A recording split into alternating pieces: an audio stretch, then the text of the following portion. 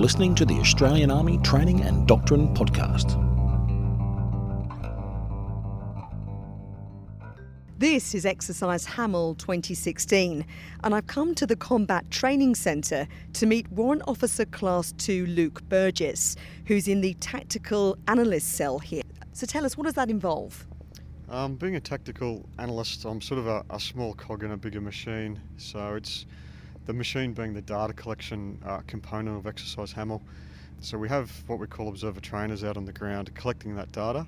That data is fed into the analyst cell where I work from via tablets, and essentially like a Wi-Fi network, that data will end up punching through our system and ending up in the TAC cell, as we call it, and where we can process the data and then move it through to the next level of analysis, I guess. And the data that comes through to you, you must have lots to choose from. So how do you decide what data and what observations to include and what to leave out? We have to have a holistic approach to analysing the data. Sometimes negative data is also usable data. We're given a few guidelines as to what type of data we're looking for to start from. So we have what we call mission essential tasks, which range from deploying the force out here, the planning and the orders that goes into deploying the force and generating that force power, all the way through to assault, stabilisation operations, that type of thing. So once we've established the METs, that then gives us something to compare against when we're capturing that data, to make sure that we are capturing that data. And using that, we can identify what we've got observers covering off on to capture that data and where the holes are, so we might be able to adjust our observation focus in those areas that we need further collection on. How do you go about then collecting the right data so that you can then put the right results into the system?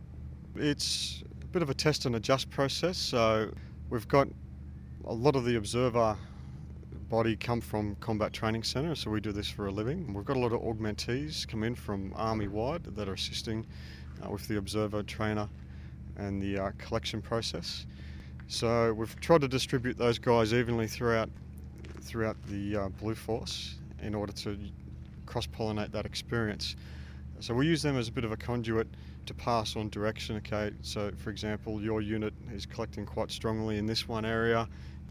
We've got to have situation awareness as to what activities they haven't and have done, and then once we've analysed that, we can say, okay, we have very little or no data in this aspect, can you now focus your efforts on this to try to get that holistic collection from across the board.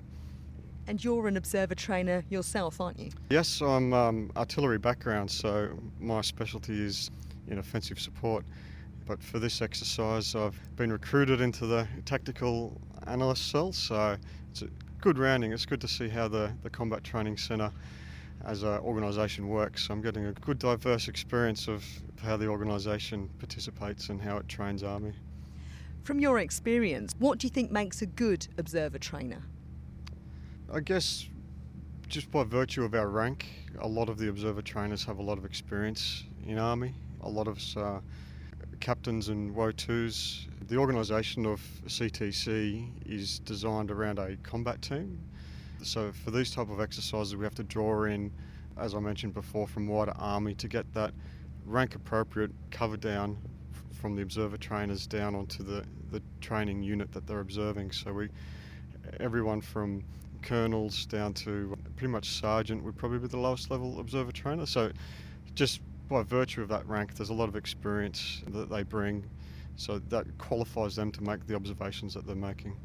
And what makes a good observation when it's actually captured? Is it the wording? Is it the nature of what's been observed?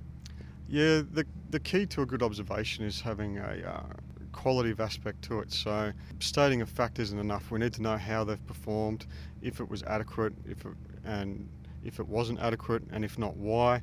Just helps us create that picture. We're not out on the ground, and the people that see the data that we produce aren't out on the ground when the observation's made. So having that qualitative statement in there and that evidence actually paints that picture so that further down the analysts and eventually the evaluator can make an evaluation based off that data. In terms of your own experience then, if you think about the kinds of observations that you've captured over time, What difference do you think they've made to the people that you were training and mentoring? Capturing the data has its benefits when it comes to presenting the information back to the training unit. We try to draw out the teaching points from the training unit themselves, and sometimes we just need to plant that seed, and we get that seed from the data that we capture, and we might phrase it in a question such as, so how do you think you went during that phase of the assault?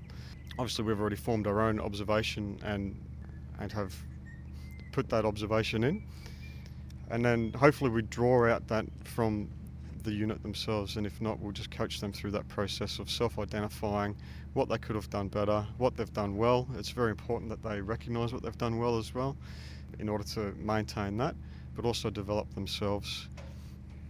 And how would you describe then that balance between observing, training and mentoring? How does that work on the ground?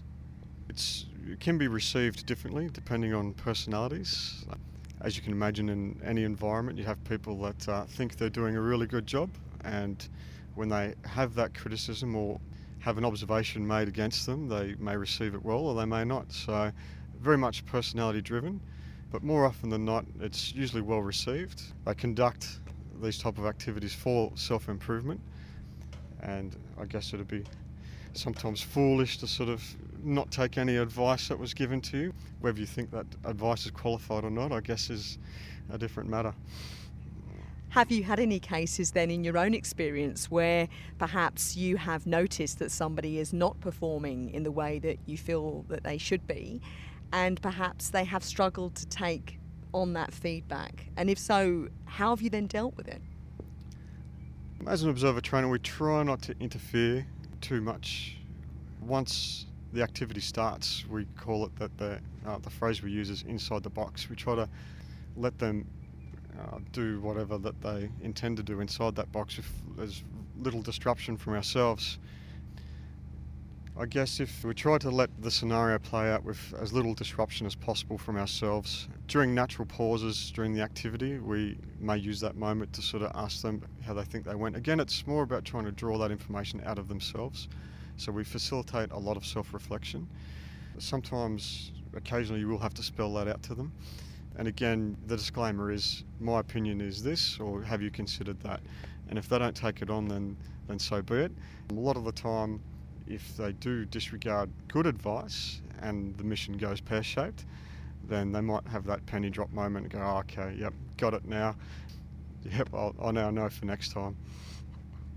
In your area of expertise, which is artillery, are there particular types of feedback that you find yourself regularly having to give? Are there regular things that come up time and again in your experience as an observer trainer? I guess for artillery, we support other elements out in the battlefield. So the key thing for gunners is that relationship with the manoeuvre commander. We bring a lot to the party, and I think it's sometimes a hard sell when you're not in a real conflict, that the effects of artillery can be quite catastrophic on the enemy, and it's very hard to simulate that in a training environment just because of the sheer devastation that artillery can bring.